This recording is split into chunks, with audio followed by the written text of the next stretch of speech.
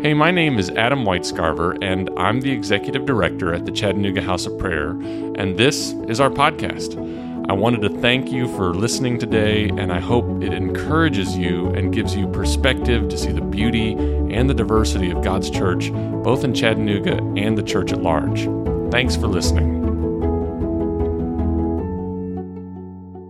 Hello and welcome to A Beautiful Church podcast. I am here today with a special guest once again. It is Pastor Ternae Jordan from Mount Canaan Baptist. Welcome, Ternae. Good afternoon, Adam. How are you today? I'm excellent, Ternae, and it is an honor and just a joy to have you in the studio today.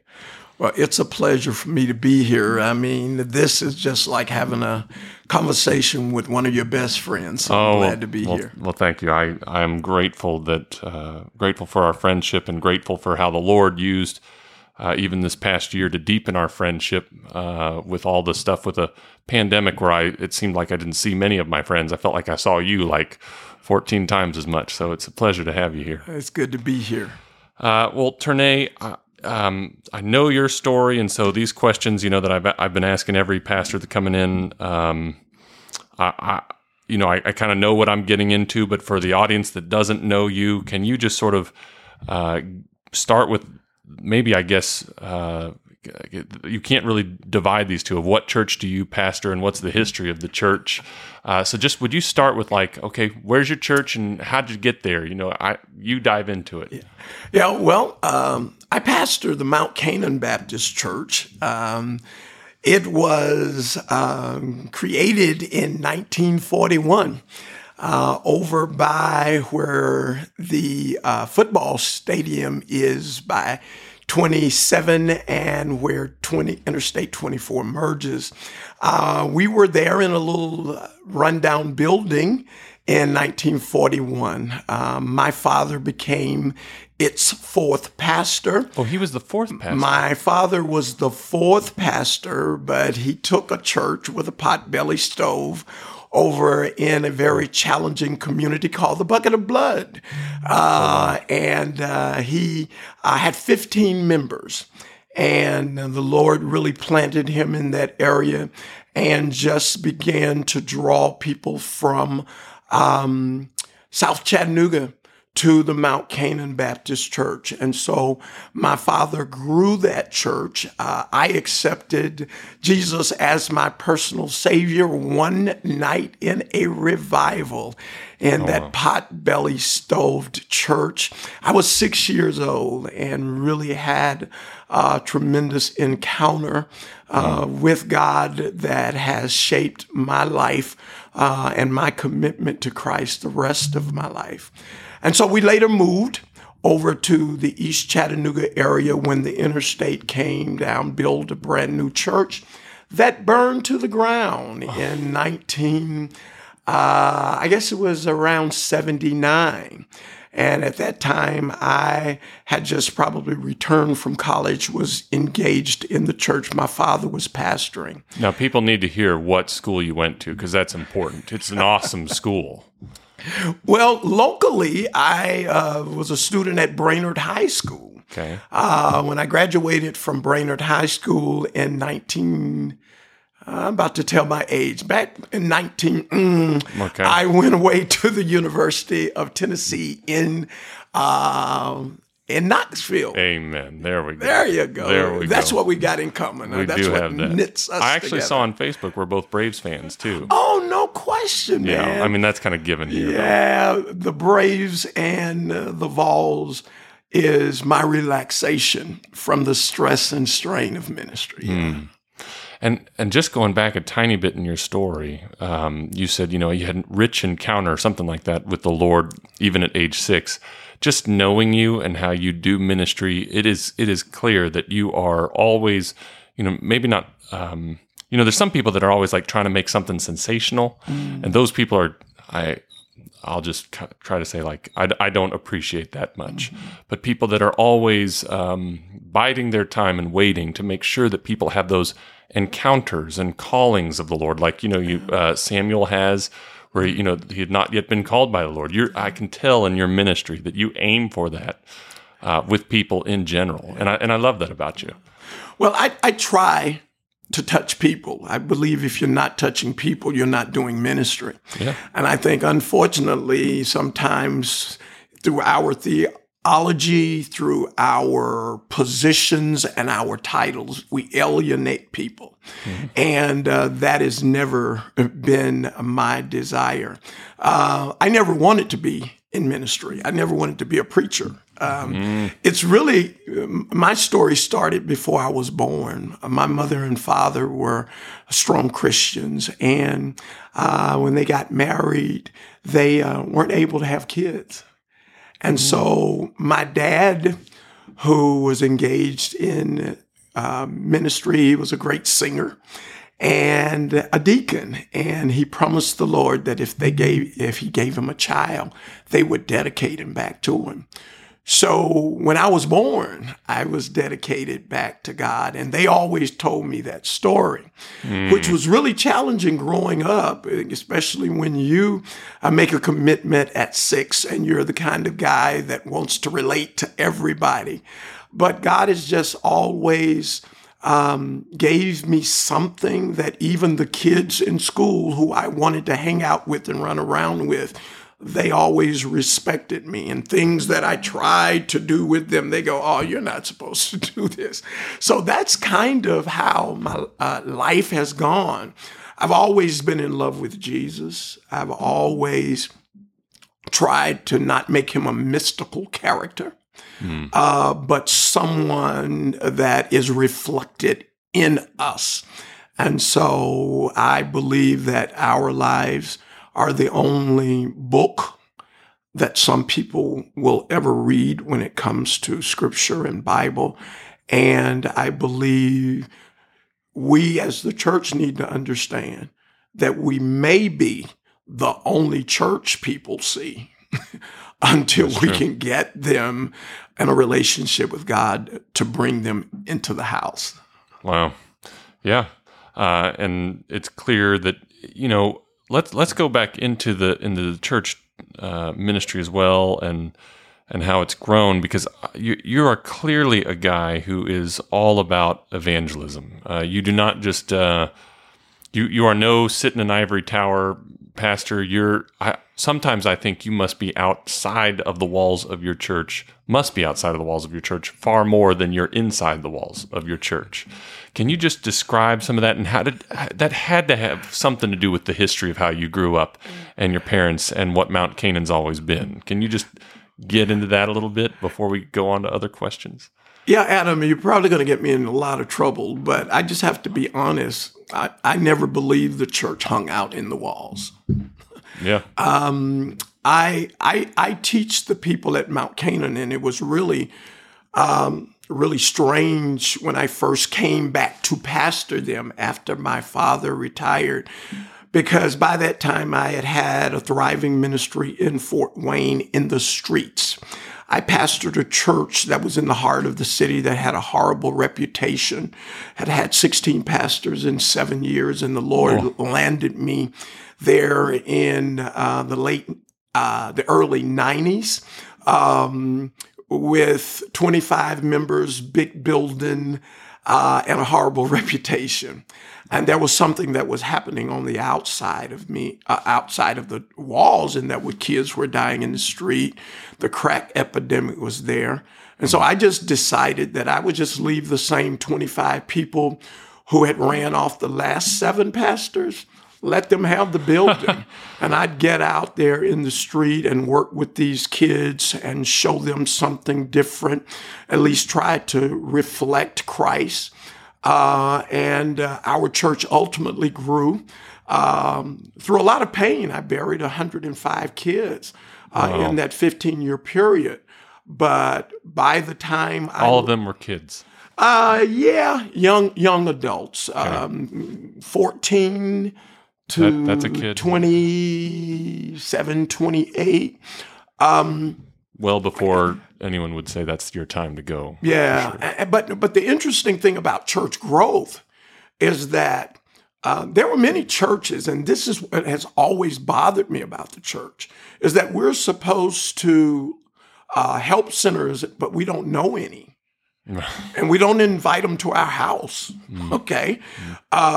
We hang out with each other. But for me, there were many churches around me that said, and it bothered me, that there were many pastors that when these kids would die in the street, we can't bring them in here. They didn't come here when they were alive. And that bothered me. Wow. I felt like that was the time that their family and their siblings needed you.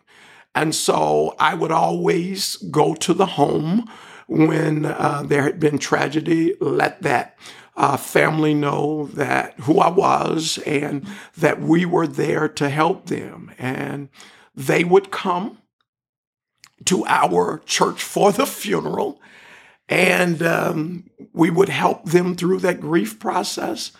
And we would gain 15 to 20 members of their families. You grew the church through funerals. Yes, that is one of the toughest ways to evangelize, and I take no credit for that. Sure. But what I have learned is that you need to minister in the vineyard where God places you. Most of us cannot minister where God places us because we're kicking and streaming, trying to get out, looking for the next promotion. And if we have not cultivated the field that we're in, you don't get promotions for doing nothing. Right. God elevates you because you've been faithful where he has planted you. And many of us believe it's our status, our preaching ability, or our ability to influence people. It's not about that. It's about being faithful where God plants you. Amen. So, first of all, I hope everyone heard Ternae's absolutely bizarre church growth strategy. No, it's not bizarre, actually. I mean, there really are. I think we miss the opportunity in funerals a lot. That's a moment when people are recognizing death is real. None of us are getting out of here alive. Yeah. And okay, so you're provoking lots of questions. So you have a great ministry. This church has grown, and you're sitting pretty and happy to be there, and finally see like this tough road to hoe is bearing some fruit, and you're like ready to stay there for life, maybe, and then you're called back to Chattanooga. Can you speak to that transition a little bit? Yeah, one of the most personally and emotional, devastating things, one of them that I've experienced. In a 15-year period, God had grown our ministry from 25 to 2,500. Oh. And the church was known in the community as a church that was outside the walls, that met people and families where they were. We were doing some phenomenal things, or God was doing some phenomenal things, like Stop the Madness, which was another program that was created.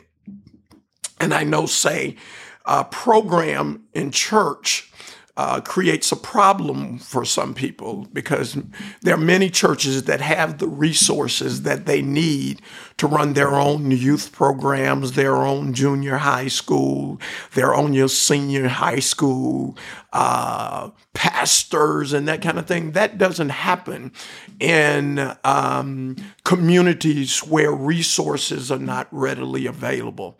And so because we were a church that was dealing with people who were at a disadvantage, God had blessed me through my education at the University of Tennessee. Amen. And yes. Understanding, being a business major, on how to organize a nonprofit that could garner people who were really concerned about the things that were happening in a community, that they could support it. And so the Lord gave us the vision of Stop the Madness. Back then we were saying, just say no to drugs. And people were saying, yeah, that's all kids need to do. These neighborhoods just need to say no to crack. The problem was, in our community, we didn't need to say no. We needed something to say yes to. The families that are struggling and the people that need the church and need Christ the most, they just can't say no to their environment, to their survival. It becomes a way of life, and it becomes the church's role to show them a different way of life and a different standard, which is definitely through the scripture. And so we created Stop the Madness. The Lord blessed it. It became a national program. As a matter of fact, we even brought it back to Chattanooga 15 years. But to get back to your original statement, yes, my father retired after 40 years. I asked him, Dad, retire. I want you to enjoy some of your life. Moses didn't even do more than 40 years with the children of Israel. And Dad retired. And things were going so well in Fort Wayne. This church tried to get me to come back, but God was blessing. And they looked for a pastor for about 1.5 years. And a few years in, my dad developed Alzheimer's. And I let him come up to preach for me because my sister was telling me things were happening with Dad. But when I would see Dad for the weekend, he looked normal. And I invited him up for my 15th year celebration. We were in a great place. The church was at its apex. We had experienced the first 15 years of peace and growth that church had experienced in the last 30 years. And I put my father up to pastor. And right there in the pulpit, I saw the dementia on him. And while I was in a place of my greatest celebration, my heart was broken because this man who had been my everything, my example, my mentor, I'm watching him who had been a great servant of God and a great deliverer of his word. They're struggling. And I made up my mind right then and there.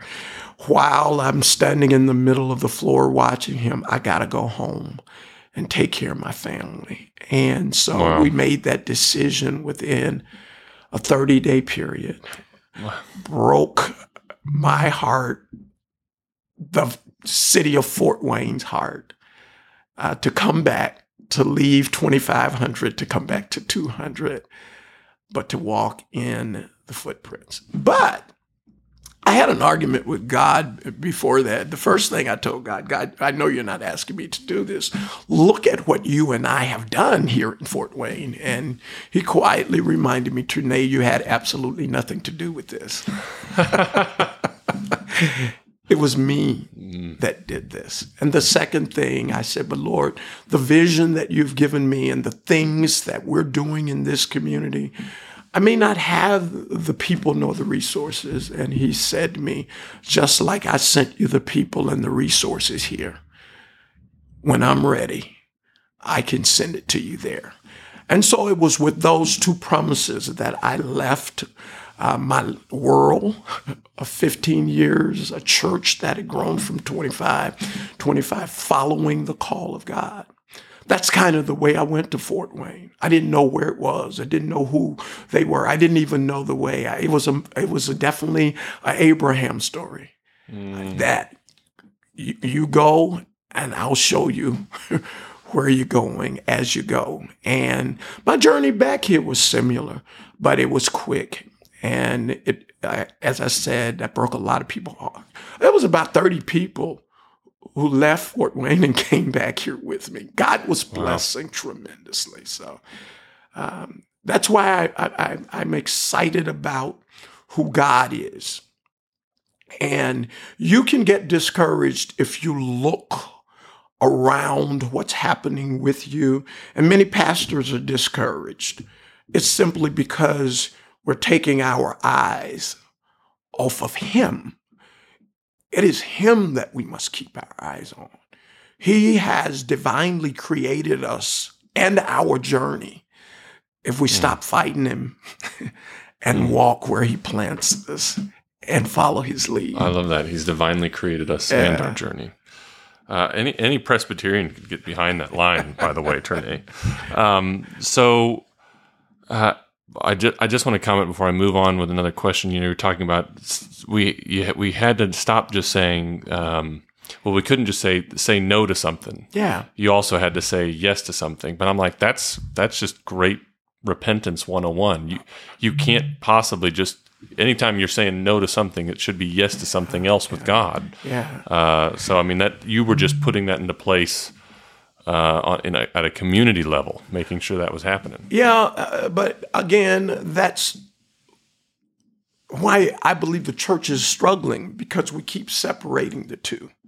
I would agree that that's a huge problem. My philosophy, and you asked this question earlier, and the people of Mount Canaan, who God has tremendously blessed in the last 15 years, they will tell you, I walked in the door and I said to them, we do nothing, absolutely nothing for people in this church.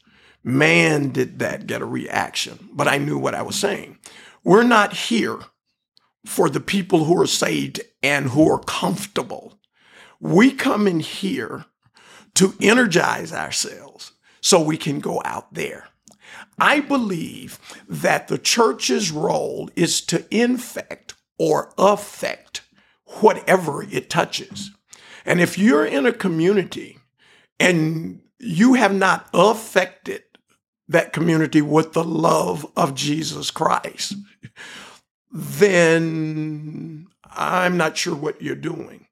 But if they don't have the love of Jesus Christ, you ought to be out there infecting them with the love of Jesus Christ. So you ought to affect the community or infect it, or sometimes both.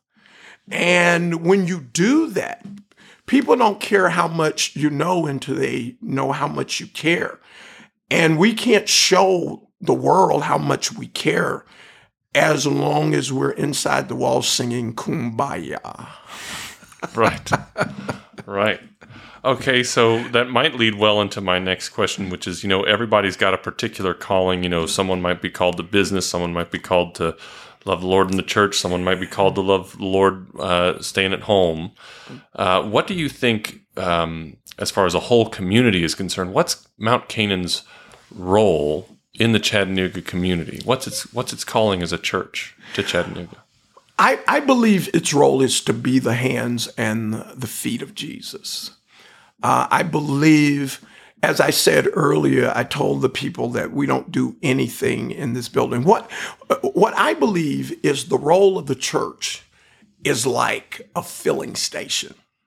You perhaps fill your gas tank up every Friday. It's been tough the last couple of weeks, but you fill your tank up probably on Friday, and you really don't fill your tank up to go pull it into the garage to let it sit there for the next month. You go and fill up so that next week, starting Monday, you can go about your business, your job, to run out of gas. So that when Friday comes again, you can pull in at the filling station, put it in your garage, and get ready for next week. It doesn't even make sense to go back to the filling station if you haven't emptied it. Yeah. And so that's what I believe the church's real role is. I believe our role is not to come in and just fellowship with one another. I think we should worship God, but I don't think you have to worship God only in the building. But I think that Sunday morning or Sundays when we come in to worship, that's like pulling into the filling station. You're worshiping God. You're thanking Him. You're being renewed. You're being refreshed so that you can leave there and that you can go back to your job on Monday morning, on Tuesday, the person who's sitting in the cubicle next to you, or the person that you see on the street that is hurting. You ought to run out of gas showing them the love of Jesus Christ. You ought to work it. You ought to work it. And by Friday, you ought to be empty enough to can't wait to get back to the filling station on Sunday so we can worship and praise God so that we can do it all over again. And again, God did not save us to sit. He did not save us to congregate. He saved us to make disciples. And we don't make disciples with our preaching. If our preaching does not match our lifestyle, it makes it null and void to those that we're trying to reach. It makes a mockery of it all. Yeah. Well, no, I think I've put that in different ways, or I've thought about that in different ways. I think about Jesus he goes up to the Mount of Transfiguration, comes down to the valley, or he goes into the Garden of Gethsemane to pray, and then he goes to the cross. There should be some kind of momentum gaining action that's going on in your life where you're going back and forth between those two. So, may I just jump in there, because I think you made a good point. I rarely recall where Jesus went to the church or to the temple and invited people to come. Yeah. It usually was that he went down by the seashore or he went by the mountain. He would stop by the synagogue at times, but he met people where they were. And I think sometimes we miss that. I mean, the woman that was caught in adultery, he met her there. The woman that was at the well, he met her there. The 10 lepers, he wasn't sitting at the church and said, hey, you guys come over here. And he met them where they are. And so afterwards, he often sent people to. Well, I mean, once you have an encounter, then you have to grow. Yeah. And I see the church or the building as we know it, or what we call the church. That's our role.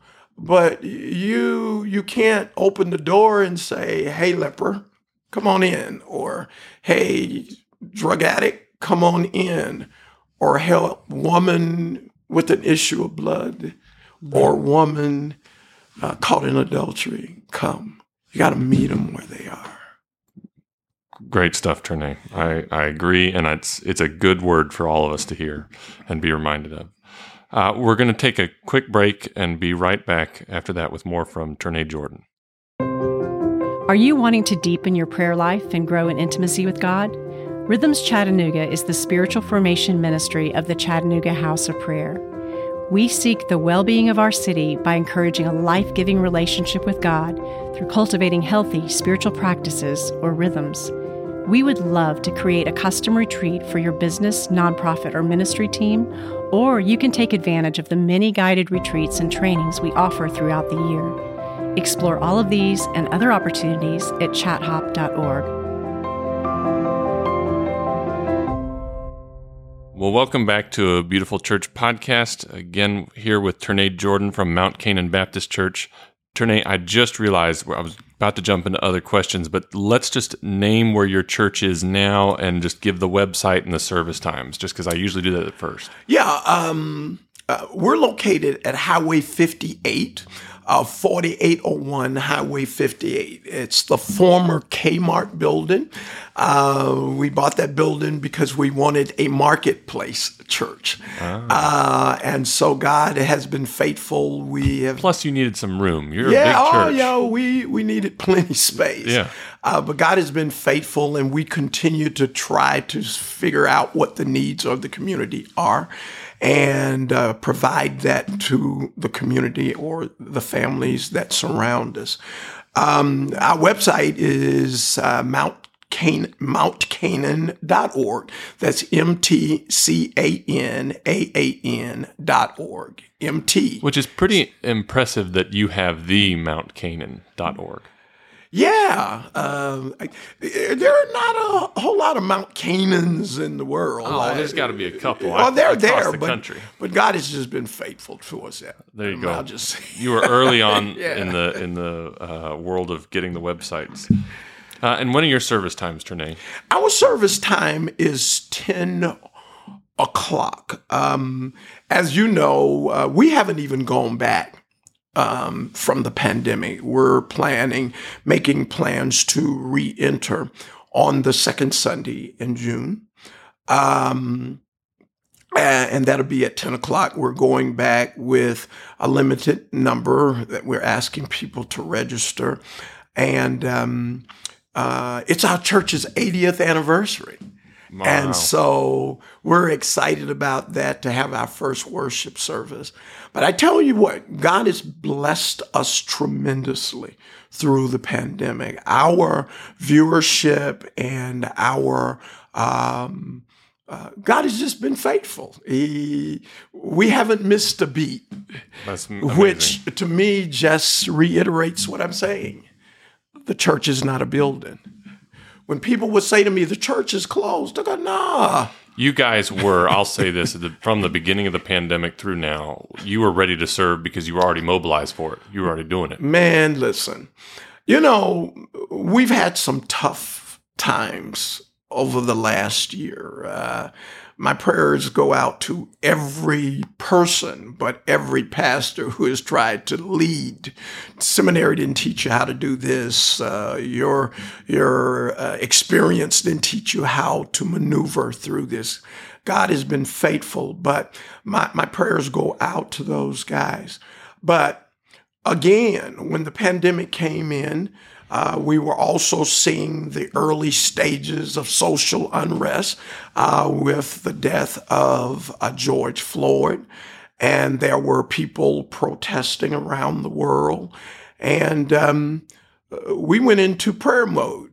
We locked arms with you and a couple of pastors around the city to just have a prayer meeting for what was going on in the country. And we met there on the parking lot of Mount Canaan. And I think we pulled that together in about 4 days. And so, Which was insane. Yes, it was. But amazing. And we really expected, if the Lord would give us 100 people that night, that would have been the beginning of something great. There were between 1,500 to 2,000 people on that parking lot that day. And so I think that spoke well for the church. It encouraged everyone. Yeah. But we also, in our community, in most vulnerable communities, there was no testing going on. And we wanted to be a great city, so we put the testing and the vaccine on the river, so people who don't have cars and automobiles could easily access it. And you got food out to a lot of people, too. Yeah, but you're missing my point. Why would you put vaccines on the river for communities that don't even have a way to get downtown or to the grocery store? Right. And they're the most vulnerable community. Right. So the church, whose role is to meet people where they are, we began to challenge those who were responsible for getting testing and vaccines to the places where the churches, where the people are. And so we were able to get 13 churches throughout our community to do COVID testing while we were doing funerals, because the people that needed the most were the ones that were dying. And then the same thing happened with vaccinations. We want to get it where we get it in the same places that are away from the people who were being affected the most. And so we did that. So the last few year, we haven't really had time to sit down and rest. We've been praying because we did the one together, you and I and a lot of the pastors in October. We've been feeding families twice a week. We have another location, our old church that we left over on Chamberlain Avenue. We've replanted it with my youngest son, Jamichael, who is the pastor of the village church. So we're doing the same things in one of the most challenging communities, 37406, that we're doing at Highway 58. And God has been getting the glory. And a lot of families are being blessed. Yeah, it's kind of a similar story to what you were doing in Fort Wayne. Of here's these disastrous, terrible, really rough stuff happening, and the church grew out of that difficulty. The same thing of you're saying, while lots of churches are having a hard time, and I want to be careful because there's a variety of reasons why that happens, and I don't want any pastor listening to say I'm blaming them, but. One thing that seems to be clear of what's happening in your church is it's experienced some blessing and not missing a beat, maybe even a little growth in the midst of a of a time where you've been working to bless the community when they said we need some help. Yeah. So the same principle applied, just with a different scenario. Yeah. It was because we never shut the church down. Right. The church was already working. Yeah. We just locked the doors so people couldn't come in and could contract the virus. Right. And so when people say the church doors open, closed, the church doors are never closed. The building may be locked down, but we're the church. And we ought to be impacting people with the good news and the love of Jesus Christ wherever we are. Amen. So many different directions I could go. I want to just switch a little bit here. For most pastors, and I've already had several pastors in to sort of answer about Southern Baptist because you're in a Southern Baptist church. But you are one of the longest time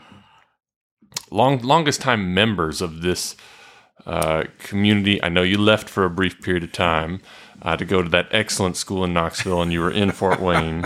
But can you, just because I think people need to hear someone from the African American community in Chattanooga sort of speaking to different traditions. Every tradition has its strength and value that it brings to the overall body of Christ. What do you think the African American church tradition brings to the whole body of Christ? Yeah. Black, White, Hispanic, even the Catholics or whatever. What do you guys say? This is what we bring. Yeah. Adam, you've hit my sweet spot, and I almost got to tell my story on how this happened. First of all, I don't believe in the black church or the white church. Okay. I believe in the church. Yeah. Black folk didn't create the black church. If they were going to go to church, they were forced to go to some place other than the church. And Southern Baptist has strong roots in being a part of that. Right. Very early on, I never would have been a part of the Southern Baptist because I know their history. The one thing I didn't tell you about this great school that we went to, I majored in business education, but I'm minored in religious studies, specifically Black religious studies. I did not know that. Yes. And I didn't know what it was. I just knew it was religious, and I felt like I could probably pass it in flying colors since I've been reading the scriptures since I was 6 years old. But when I got in that, I found out that it was not on scripture. It was the role of the Black church in America. And what people do not understand is that the role of the Black church was not to say we're going to create a church. We couldn't worship with anybody. There were people that wouldn't. And so we had to create a place of worship. And it wasn't just for worship, it was for everything. You couldn't go to school. Right. So if you were going to go to school, you had to do it in the Black church building. My dad went to school in a church building with students from the 1st to the 12th grade. That was how our society and the oppression that we really don't want to talk about these days, that's how that happened. What we're dealing with came out of a vacuum. So you talk about schooling. We couldn't go to University of Tennessee. So we went to the HBOs, historically Black colleges that started in churches. I didn't realize that for grade school, that people were also, they were meeting in churches. Oh, yeah. Did that happen a lot? If you were going to be educated. It happened at the church too. We didn't want you reading, let alone getting an education. So when it became obvious that there were people of color who wanted to teach kids, they had to do it in the church buildings. The church is the only institution that people of color in this country, black people, I should say, people who didn't voluntarily come here, it is the only institution that we ever had. And so everything, you couldn't go to the park to play baseball. So after church, you played baseball on the church grounds. You couldn't go to a restaurant, so you spread picnics on the church ground. And we're not talking about that long ago. And that's the thing that people don't understand. It wasn't that long ago. Right. I remember this as a kid myself. Right. So, and this is how church became so important in the African American community.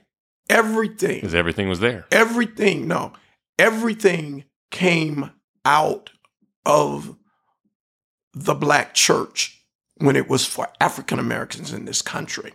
Yeah. Okay? It is no accident that even the people we know are the Reverend Dr. Martin Luther King or the Reverend Andrew Young. Or you can go down the list. It was only men of God who preached to the people that could allow us to have schools, could allow us to have any other thing. You know why? Because they were the only one that could do it freely, because the people would feed them. If someone who worked on a plantation or on a farm, tented farming, we don't call it slavery, we gave it other names, Jim Crow, we don't call it slavery, we just give it another name. But if you were trying to educate or do something and you lived on somebody else's land and they didn't want you to do it, they put you off the land. But the black preacher was the one that could declare the word of God and try to make the comparison between the freedom and the emancipation of the Israelites who were in slavery for 400 years. Oh, that's almost like African Americans in this country. 400 years. We were able to make the comparison, to give people hope, to give people strength. And so it has always been the church, the black church. Everything. And that's why we struggle when you start talking about the church being social. What do you mean? It was everything. We were forced, if there was anything social to be involved with the gospel, it happened together there. And so how can you divide it? And then I struggle with how we try to divide it, because I think that every miracle Jesus did was kind of social. That's very fair. Yeah. No, that's, I don't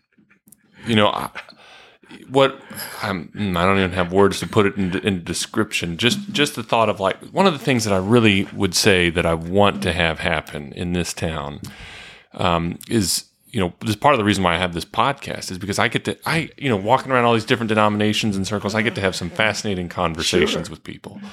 But one of the conversations that's been really helpful to me has just been like, it really is like a totally different culture mindset. And it's not just like a culture that's like, oh, this is just something that you found out about when you were like 15 and you got into that.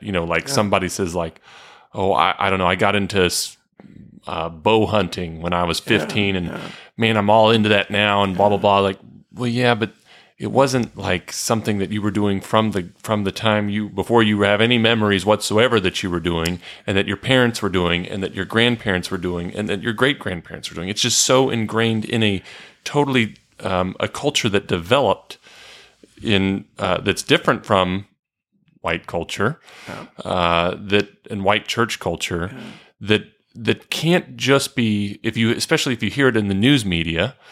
You're not going to get to a place of like, oh, I know where you're coming from.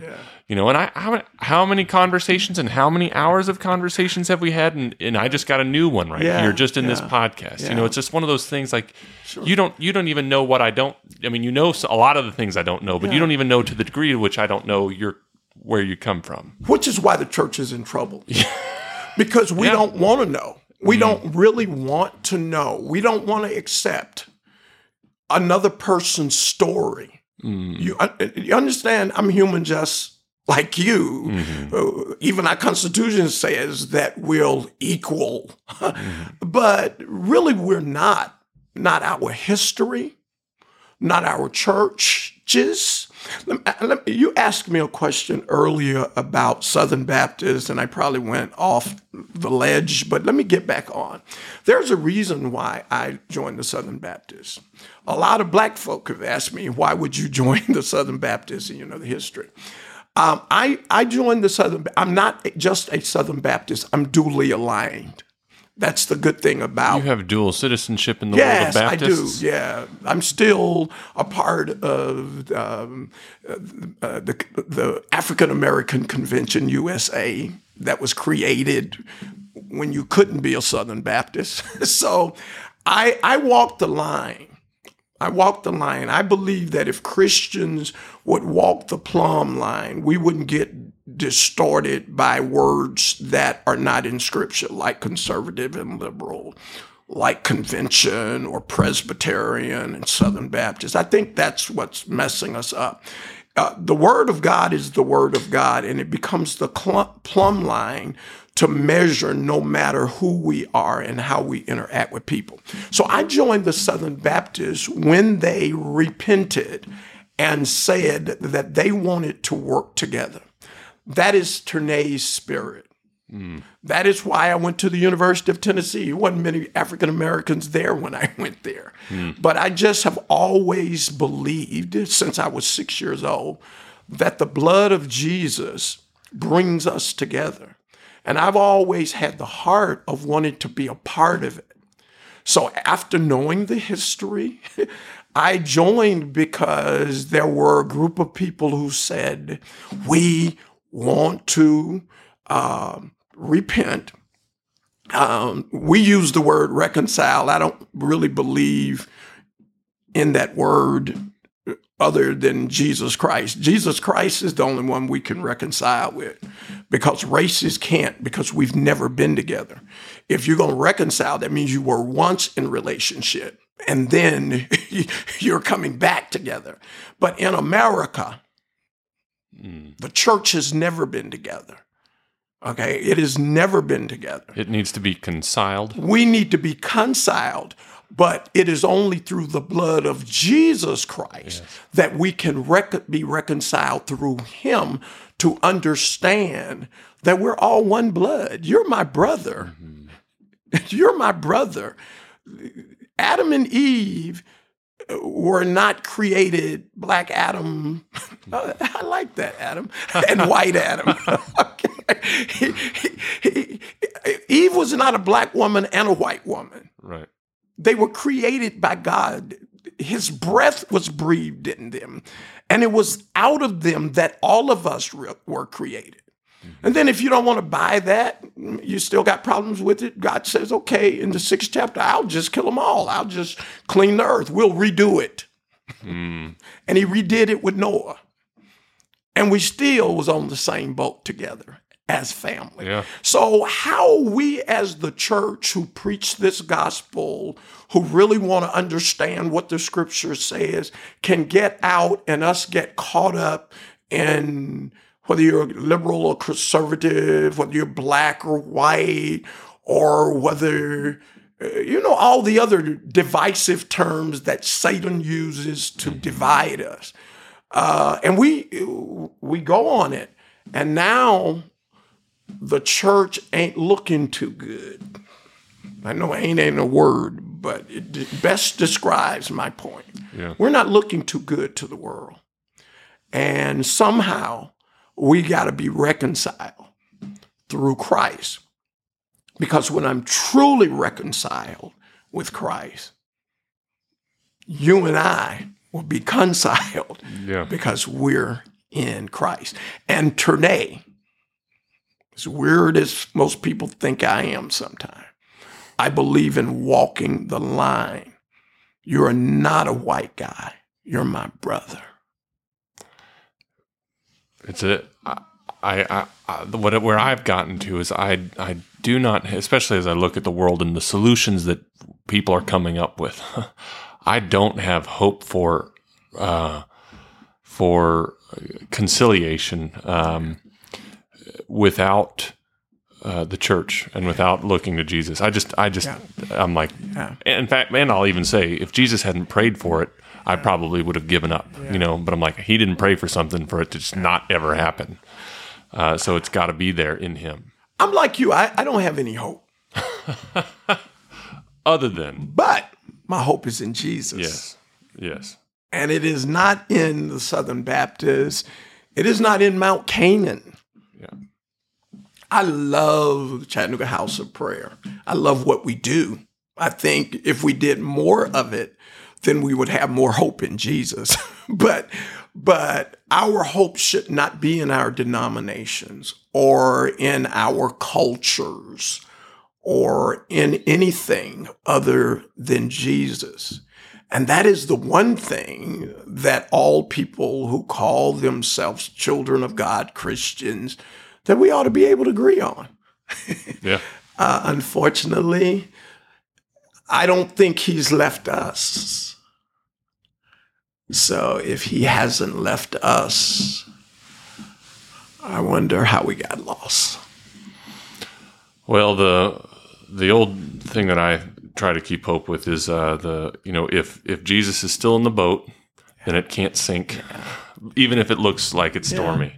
Yeah. So, well, Ternae, I'm actually running us close to the edge of our time here. Can I switch gears on you and just, this is the question that has become my favorite question that I ask every pastor. But if you could exhort the believers, just the believers, the audience, just pretend we have an audience of, I don't know, however many 100,000 believers that are in Chattanooga. What is the one thing that you would exhort them to in this season? Adam, if I start thinking about the different facets of even just the things we have talked about, I could go on forever. But to simplify my response, it would be to repent. Repent. You need to repent. I need to repent. Our denominations need to repent. Our churches need to repent. Our pastors need to repent. But those of us who are sitting in the congregation, we need to repent. After all, that's the only way you can have salvation. Yeah.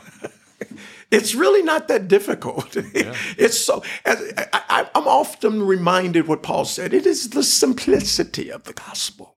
We complicate it. Repent from your thoughts, your upbringing, your teachings, the things that have shaped your attitude, your opinions, and your thoughts. Learn to love each other and look each other in the eye like you and I. Let me be me. Don't try to conform me to be a white American. Let me be black. I like it. Okay. I'm comfortable with it. But I'm comfortable with not my outer shell. I'm comfortable with who lives in me. Right. And if you're comfortable with what lives in you, it doesn't matter what the shade of our skin or what our denomination is. We're one. We're one. Acts 17 says, from one man and one woman, we are one blood. Let's stop complicating it. Let's repent. And let's trust in our hope.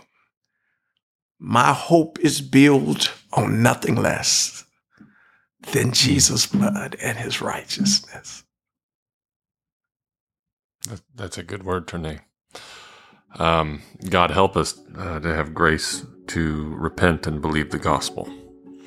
Well, that is all the time we have for today. Ternae, thank you. Thank you for being in and sharing honestly. Always enjoy our conversations. Looking forward to the next one. And we just want to say thank you to all of you who are listening to A Beautiful Church podcast. We'll be back with you next time. Thanks for joining us. The Chattanooga House of Prayer is a nonprofit ministry based in Chattanooga, Tennessee, where where we are seeking the transformation of our city through unified prayer, worship, and action. I want to give a special thank you to those of you who give generously to this ministry. We have just learned over the years that many hands make light work, and it is because of you that we can continue this important mission. You can click the link in the description to give now or visit chathop.org. That's chatthop.org/podcast for more information. If you enjoyed the podcast, please subscribe, share it with your friends, share it on your social media, and tag us at Chattanooga House of Prayer. Thanks again for listening.